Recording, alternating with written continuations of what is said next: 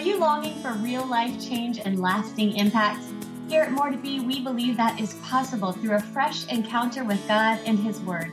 I'm Angela Sackett. And I'm Lisa Pulliam, and together we want to help you think biblically and live transformed, to be more like Jesus as you seek to join God in His work every day. Welcome back to part 2, where we're going a little deeper into this episode's topic. Join us now as we continue where we left off last time. Yeah. Oh, and you set it up. Isaiah 30, 19 to 21. Perfect. My life verse. I love it. It says, how gracious will He be when you cry for help? As soon as He hears, He will answer you. Although the Lord gives you the bread of adversity and the water of affliction, your teachers will be hidden no more. With your own eyes you will see them. Whether you turn to the right or to the left, your ears will hear a voice behind you saying, this is the way, walk in it. Oh. And you know, I heard in that verse, the bread and the water, and you're like the hospitality girl. How interesting that is your verse. I don't think I've ever heard that verse before, but you are, when I think of you set the table for the kindness of God to be experienced. And so no wonder that verse is so meaningful to you. How interesting. Oh, I'm tickled. I love it. All right, so give us the word here. Yeah. Yes, I was going to say, let's take a few minutes and just kind of dig into this passage, Ephesians. Where do we go? Let me reference it back. Ephesians 2, 1 through 10. There we go. Yeah. There are 4 phrases that jump out at me. And of course, print this out, underline it in your Bible. God's going to share other things through His word too that are going to speak to you. But 4 things I really want to draw out today. The first one is the phrase, we're dead. Ephesians says that you were dead in your sins. You were dead in your trespasses. And I want to just really draw out the idea that the word says here, we weren't just sick. We weren't just needy. We weren't just broken, but we were literally DOA, not breathing.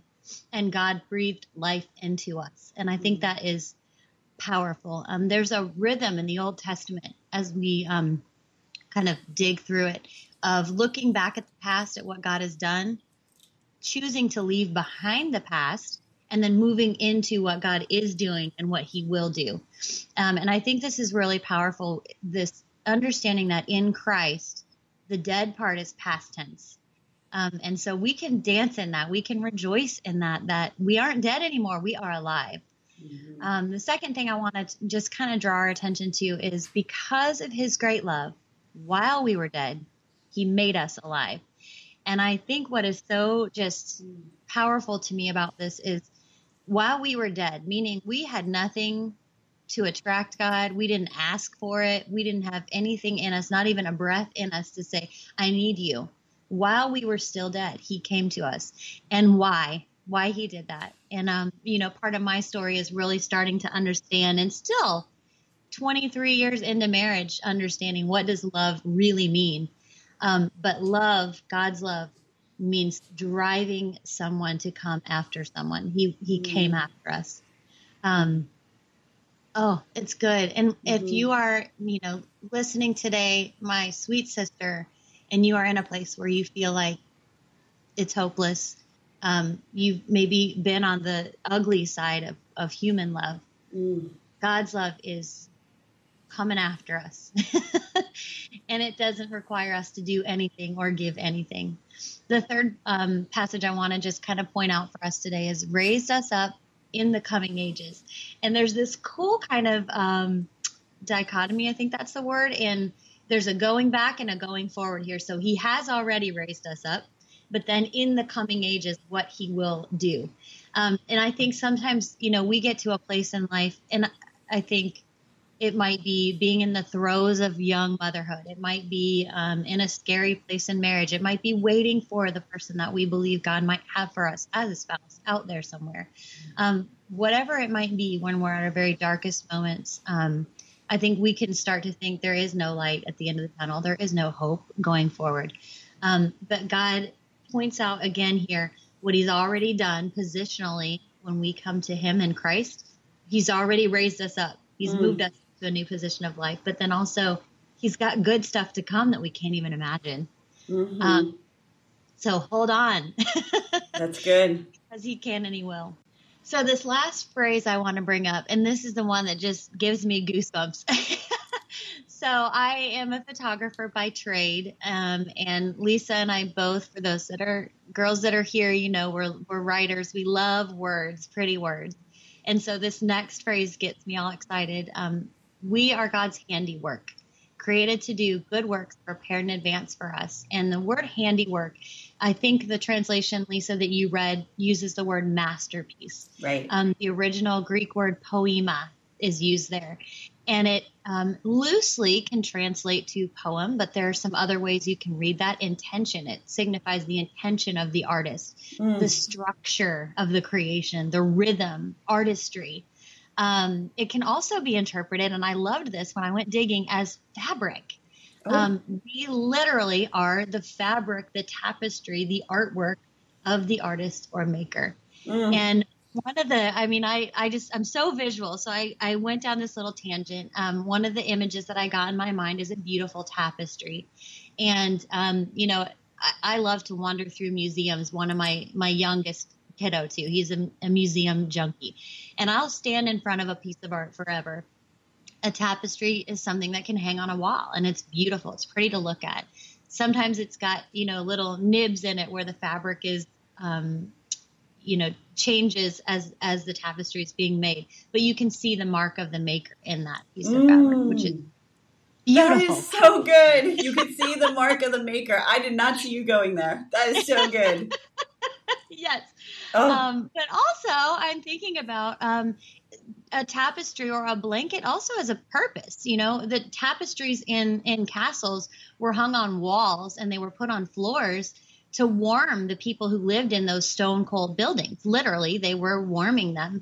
Today, I have baskets full of cozy, the homemaker. I have baskets full of cozy blankets in my house.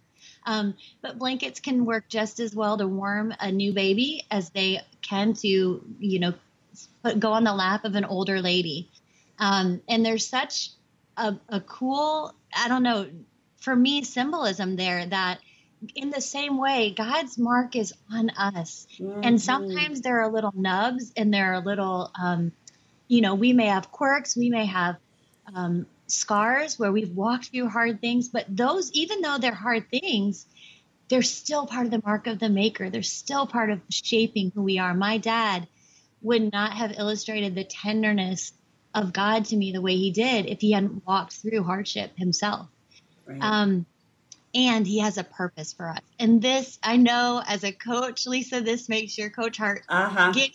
Yep. Go there, girl. Go there. Has a purpose for each one of us. We're to look beautiful. We reflect his artistry, but also he has, places, seasons in our lives where we're going to do different things for different people. It may be, maybe you're a college student and you're in a place where you're just offering sweet hope for the girl down the hall who can't get through her, her finals. It may be that you are an older woman and there's just a mama in your church who desperately needs you to love on her and offer to babysit for an hour. But God has purpose for us.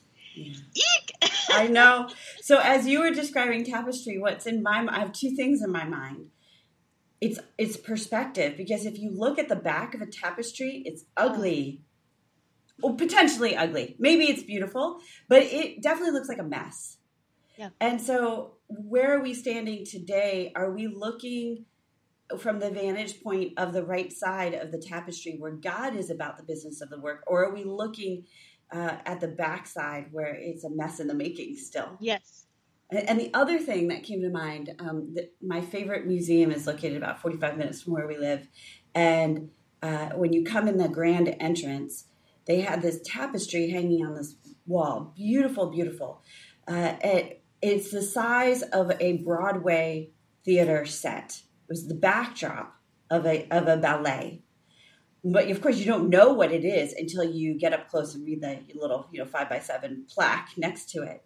And what I always find so fascinating when I walk in and I see this tapestry is it changes its perspective depending upon how close you get to it. When you're all the way back at the entrance, you see the full picture and you understand that red color is the sun and that green strip is the grass. It has context. But as you come up real close to it, you can see the little itty bitty pieces of color, and it doesn't make any sense. Right? And so I think that when we're so close to our own story, it doesn't make sense. But the vantage point is amazing. And I just had the chance recently to speak at an event from my hometown. And there were women that have known me for 20 years. And they came up to me afterwards and grabbed my shoulders and squeezed my cheeks and said, look at what God has done in your life. Yes. Because they have a 20-year vantage point. It's like they're standing at the back of the museum looking at this tapestry and able to see the whole picture. Meanwhile, I'm realizing my sin issues, 20 seconds earlier because I'm so close to what's going on and my struggles and my insecurities or the conflicts or whatever it is may be. Sometimes it's just super helpful to take that stand back to see God's design of our lives. Yeah.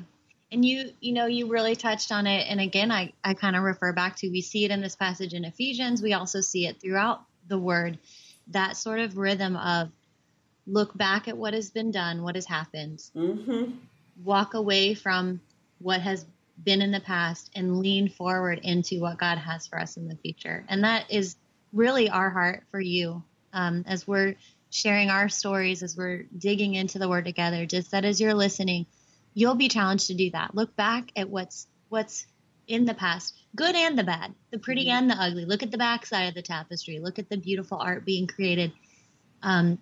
Turn from those things that God calls us to turn from, and then lean forward to the beauty that he has for us, both in this life and in the life to come. That's awesome. So we have got to wrap up here. I'm going to offer our challenge questions, and then would love for you to close us in prayer, Angela. It's been so sweet, a sweet time.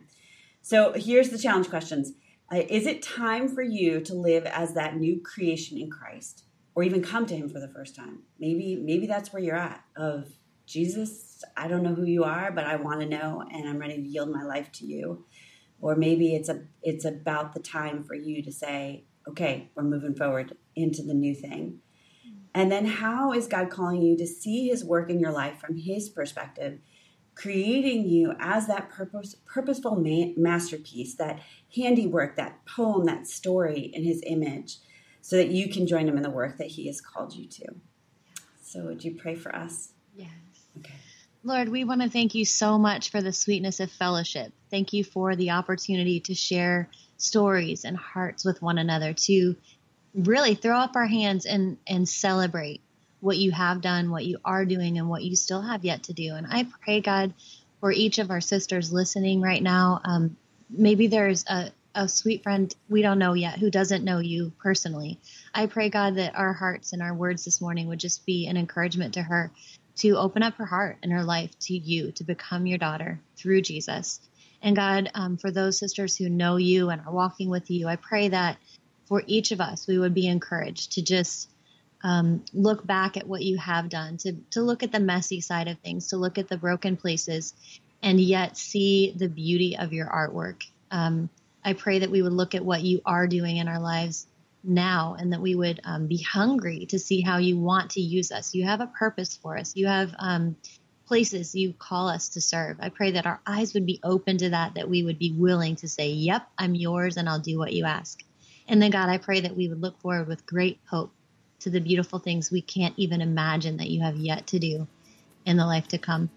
We love you, and we thank you for your word. We thank you that you are a God who desires to transform us and to make us into your image. In Jesus' name, amen. Amen.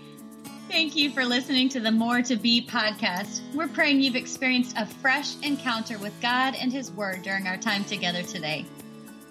Be sure to visit moretobe.com/podcast for show notes and free downloadable resources. May you continue to think biblically and live transformed, to be more like Jesus as you seek to join God in his work every day.